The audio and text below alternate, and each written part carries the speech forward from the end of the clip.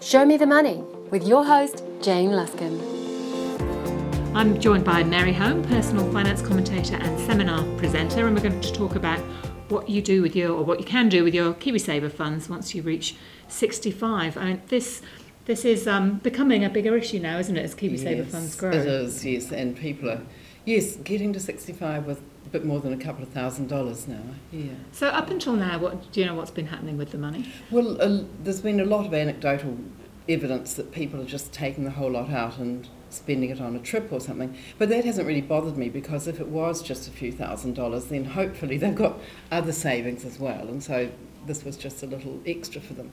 But now that people are retiring with, some of them probably 10, 20, some of them even $100,000, then it's a good idea for them to think a little bit harder about what they're going to do with it. Absolutely. Yeah. And so what sort of things do they need to be thinking about? Well, I just wanted to go over the rules first. Is that all right? Absolutely. Yeah, you've got to be in KiwiSaver for 5 years before you can take your money out. So if you join at 64, you can't take the money out till 69.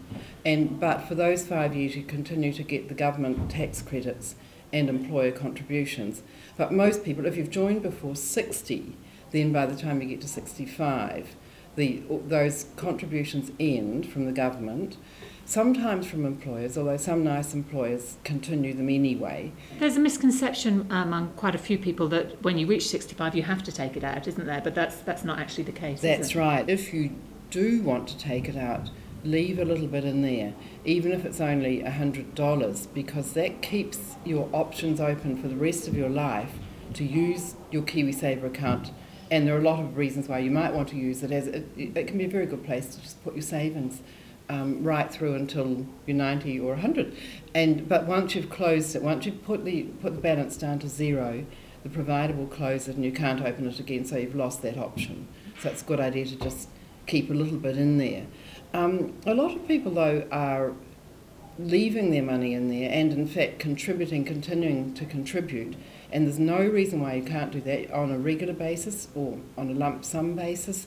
You just won't get the tax credits from the government anymore, but it still can be a perfectly good place to leave your money. And why is that? Why is it a good place? Well, KiwiSaver funds are diversified. They own not just one share but a lot of shares. They own not just one bond but a lot of bonds. Quite a few of them have got property investments, and they'll be in quite a few different commercial properties. If you're in a mixed sort of level fund, say a balanced fund or a growth fund, you'll have a wide range of investments in there which you can't easily replicate on your own. You could be in a non-KiwiSaver fund. I mean, most of the providers that offer KiwiSaver also offer very similar funds that aren't in KiwiSaver, and there's no reason why you couldn't move your money to one of those. But in most cases the fees are higher in the non-KiwiSaver. So that's one reason to leave it in KiwiSaver. If your provider's got two very similar funds, ask them which one has the lower fees and go in that one, but usually that will be the KiwiSaver fund. And the fees make a big difference, if you retire at 65, you might easily be living another 20 and quite possibly 30 or even 40 more years.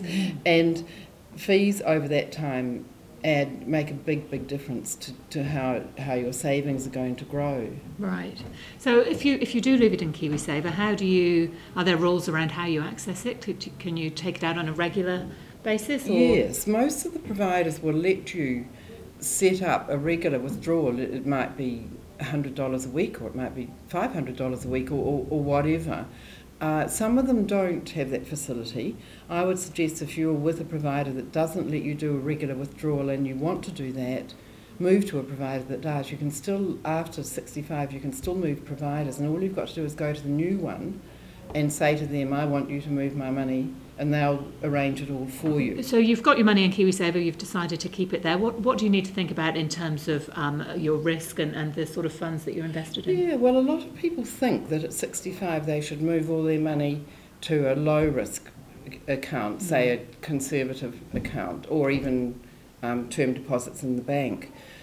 But given, as I was saying, that you might be hopefully living for another 10, 20, 30 or even 40 years after that, it's not a good idea to put all your money in low risk, because it won't grow as fast. What I say to people is think about how much of your KiwiSaver money you expect to spend in, say, the next 3 years. Let's say you've got 100,000 to keep the numbers simple. You might say, well, I'd like to spend 30,000 of that over the next 3 years, and so I would suggest you put that 30,000 into a low-risk KiwiSaver fund. Yeah. But then the money that you expect to spend between 3 and 10 years away, roughly speaking, if you're thinking you might be going to do a big trip in 5 years or so, I would put that in a middle-level KiwiSaver fund and then move it down as the years go by, so that the money you're planning to spend within 3 years is in a low-risk fund, but keep the money that you think you'll be spending more than 10 years later in a higher risk fund, in a growth fund perhaps, which invests largely in shares, sometimes in property. That will go up and down, but it will almost certainly over 10 years or more grow more than if you leave your money in low risk. So it's really important for people to realise that just because they've retired, they shouldn't move all their savings into low risk. Right. Having said all of that, if you're a real worrier, and if you would panic when the share market goes down, which it will, it's not that it might, it will sometimes go down. It's a question of when, isn't it? Yes, and if you would panic then perhaps just go with a medium risk fund for your long-term money. But I really urge people not to go too low risk with their longer-term money, because you're just going to end up with quite a lot less to spend. Yeah. What are your thoughts on how much people need to have in mind the amount that they'll be spending each year? Broadly speaking, it's not a bad idea to do a very simple calculation. Let's say that you think at 65 that you're quite likely to live till at least 85, and say you had $100,000 in savings, you've got 20 years. It's not a bad idea to just divide 20 into 100,000, and that's 5,000 a year, and say I'm going to spend 5,000 of it each year. Now, in the meantime, the money that you're not spending is sitting there earning returns, but on the other hand, inflation is happening out there in the world, and so you're probably going to end up being able to spend a little bit more each year. 5,000 this year, 5.5 next, or 5.25, 5.5 the year after that. That sort of. I mean, what you can do is divide the money by 20 this year, and then next year divide what you've got left by 19, and the year after that divide it by 18, and so on. And that means the money will last through for 20 years.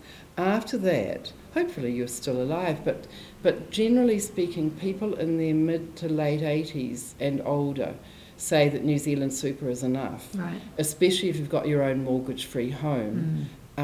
It's surprising how little older people find they spend. They just don't travel as much, don't go out as much, and so New Zealand Super tends to be enough. What's the worst thing you can do with your pot of money in KiwiSaver when you reach 65? What would be the worst thing?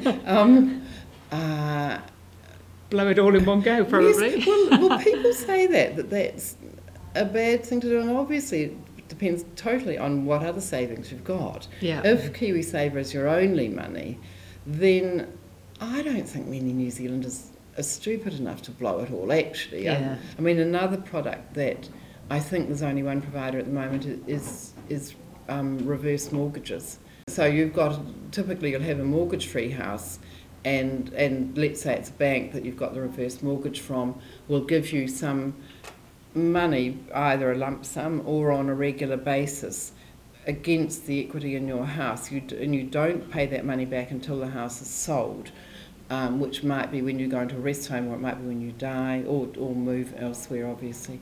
And the big problem with them is that if you, say, borrow some money at 65 and don't move out of the house till 85, you've got 20 years of accumulating interest on that money. So while you might borrow 50,000, by the time you're paying it back, it might be 200,000, or it could be even more, because they tend to be quite high interest reverse mortgages, justifiably, because the banks are taking a risk that they're not taking with an ordinary mortgage. Sometimes the loan could theoretically at least get to be bigger than the value of the house because of the compounding interest on the loan. although because of that they tend to only lend you quite a small proportion of the value of the house in the first place. But having said all of that, personally I think I might end up doing that if I decide I haven't got enough at retirement. I wouldn't do it straight away, but I'd probably plough on through, planning to spend my savings through to say 80 or 85, and thinking that at that point, given that I've got a house that'll probably hold its value and it's mortgage free, at that point I might start borrowing against the equity in the house, because then there won't be that many years for that loan to roll up. And so because it is a bit of a pity that people sometimes live, quite frugally in retirement, and they're sitting in a house with $500,000, a whole million sometimes, and the kids inherit it, but meanwhile they haven't had as nice a retirement as they could have, So that's certainly a product worth looking into, especially if you can perhaps delay borrowing until you're a bit older. Yeah, and I suppose as you said earlier, until you get to 80, 85, you don't know what your costs are going to be and whether you will need that money or That's not. right, yes. I mean, a lot of people have, let's face it, have some health problems by then, which mean they don't tend to get out and about and travel and that sort of thing as much. And so life can be quite cheap if you're just going to the supermarket and maybe one movie a month, that sort of thing. Yes. Lovely. Thanks for listening. Join us next time for another Show Me the Money. Produced by the Commission for Financial Capability, helping Kiwis build wealthy lives.